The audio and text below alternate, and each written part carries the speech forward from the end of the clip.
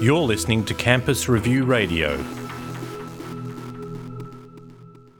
So you've taken over the reins as Southern Cross University vice-chancellor, so what do you hope to achieve there? Look, it's a great question because there's a lot of hopes and aspirations that I share, but also the Academy shares and all the staff share. I think it's probably fair to say this place continues to be a surprise package in that it's one of the most progressive and one of the most connected regional research universities anywhere, but not everyone knows the full story. So part of the issue is how to even better make the achievements of Southern Cross known. Are you going to be focusing on sort of broadcasting Southern Cross's image then? Look, I think image isn't really a deep enough word. It's actually substance and ethos and achievement. So if you take the research record, for example, the last year around, if you have 10 areas of the university which are really at the top level of achievement, and according to ERA, everything from plant genetics or geoscience or engineering, nursing, and of course even complementary medicine, those, for a small university, it's really a fantastic research outcome. Mm-hmm. So I suppose it's not just saying, isn't that wonderful that this has been achieved, but what does it actually mean for staff here? What does it actually mean for students here? And what does it actually mean for partners here? Mm-hmm. That's what we're on about. Why did you choose Southern Cross University? Well, I was very lucky they chose me, in that real sense. But the reason I've been delighted to come is that I've always been fascinated by that intersection between community and campus and between academy and outcome, impact, if you like. And so this is one of those places where you really feel that the impact is just there for the taking and working together in a unique way. So let me give you an example of what I mean. If you think about all the regions of Australia that exist, one of the most wonderful really is the northern rivers of New South Wales and southeast Queensland. I mean, every international visitor who comes here, whether it's a backpacker or whatever, wants to come up this route and visit Byron Bay and, see the coast and see the hinterland and so on. Well, to be able to live and study here, what an amazing benefit that is too. So think about it from the point of view of not just location, but opportunity. So all those reasons were very potent. Mm-hmm. And you outlined it to the Northwest Star that you want to change Southern Cross University. Can you outline specifically what that means?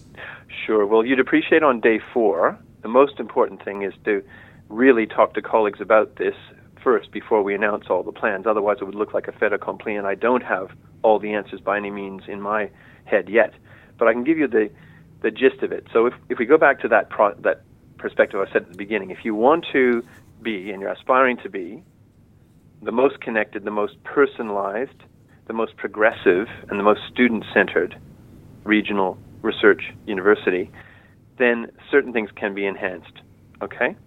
And it seems to me the absolute awareness of issues such as First Peoples in this area, very prominent. The absolute awareness of the environmental movement, of sustainability, of organics, and the whole revolution in new generation agriculture, absolutely pertinent to this region. If you look at the way that the applications of law are changing in all of those areas, absolutely pertinent to this university. If you look at how community health is changing and the opening of, the Gold Coast and so on, campus, absolutely pertinent. And to give you a final example, there is no other university in the country with a major campus within 500 meters of an international airport. There is one at Southern Cross. So, imagine the potential for collaboration there, not just in tourism and all the business areas, but everything to do with movement of people and movement of ideas, the idea of how that can work in terms of education. So think about it that way. That whole network is really the key. And you said you've talked to some of your fellow academics about this. What have they said to you? Well, one of the common phrases you get here is this very, very strong sense of community and pride in it. So, for instance, I was very lucky, James, the very first thing I did in the position, actually, was a graduation ceremony on Saturday. And so the outgoing vice-chancellor presided over the morning one, and I was lucky enough to preside over the afternoon one. And one of the graduates for a PhD was someone whose name was Gregory Smith, received his doctorate. And so if you can imagine someone who actually went from an experience of homelessness to a PhD through the involvement, if you like, the partnership with the university, that's an amazing story. And that's just an example of the transformative power of a place like Southern Cross and education. So you may know that the oldest ever PhD graduate in the history of Australia was a graduate of this place, for example. So it really is whatever age, whatever stage, people can come here and advance and change their lives, which is fantastic. And speaking of your predecessor, Peter Lee, how would you rate his performance at the helm of Southern Cross University? Oh, it's a lovely question, but I mean, as I said to Peter, I think his legacy is assured. When I came here and looked at the physical and infrastructure changes, imagine a rainforest campus on the edge of an escarpment, and the first thing you see is this fantastic sports center. The next thing you see is a new learning center, and in between is a kind of almost like an agora, like a town center, all as you go up the hill. And everything is in this lush rainforest environment. It's absolutely a jewel, and that's the Lismore campus. Then you have Coffs Harbour, which itself is unique in the country in that not only is it multi-sector, but where it's located, what it does, and also the developing health and education needs down there are going to be addressed. And then I mentioned before Gold Coast. So there's uniqueness here that people don't appreciate and don't realize. And I think it's the great story to be told of Southern Cross is where it is, what it is, and how different it is. Could I take a jump here in saying that's hinting at a possible marketing campaign for Southern Cross University in the works?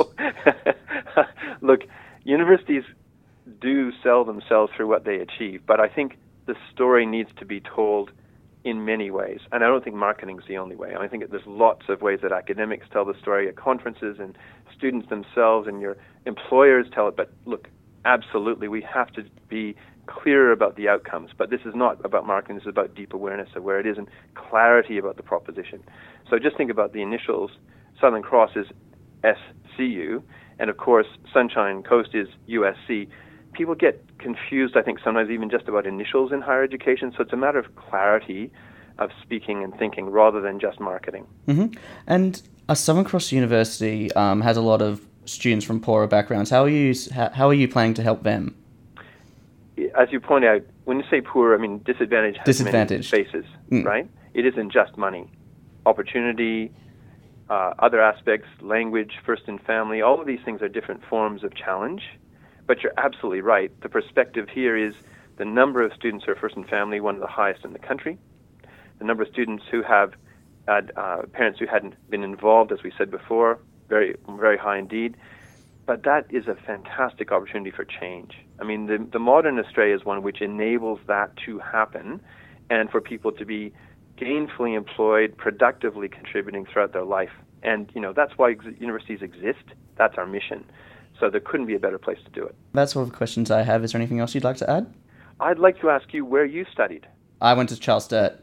Excellent. Well, you know this story. You know the story of what it's like in the regional campuses and how much of a change they can make. So just let me ask you that.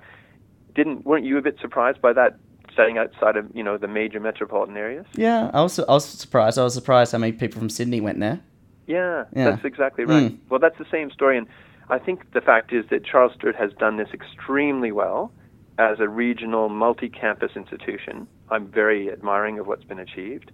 And I think that we have a similar opportunity here to really make that mark, to really make that footprint, and to make that achievement for all of the mid-north coast, the northern rivers, the southeast Queensland area, and of course internationally, which is really the main game as well. Mm-hmm. And don't forget, it's all about that personalization at scale as you grow. If you can balance those as you grow, it's absolutely crucial. So, and I'm glad to hear that you were a graduate of that university. Fantastic.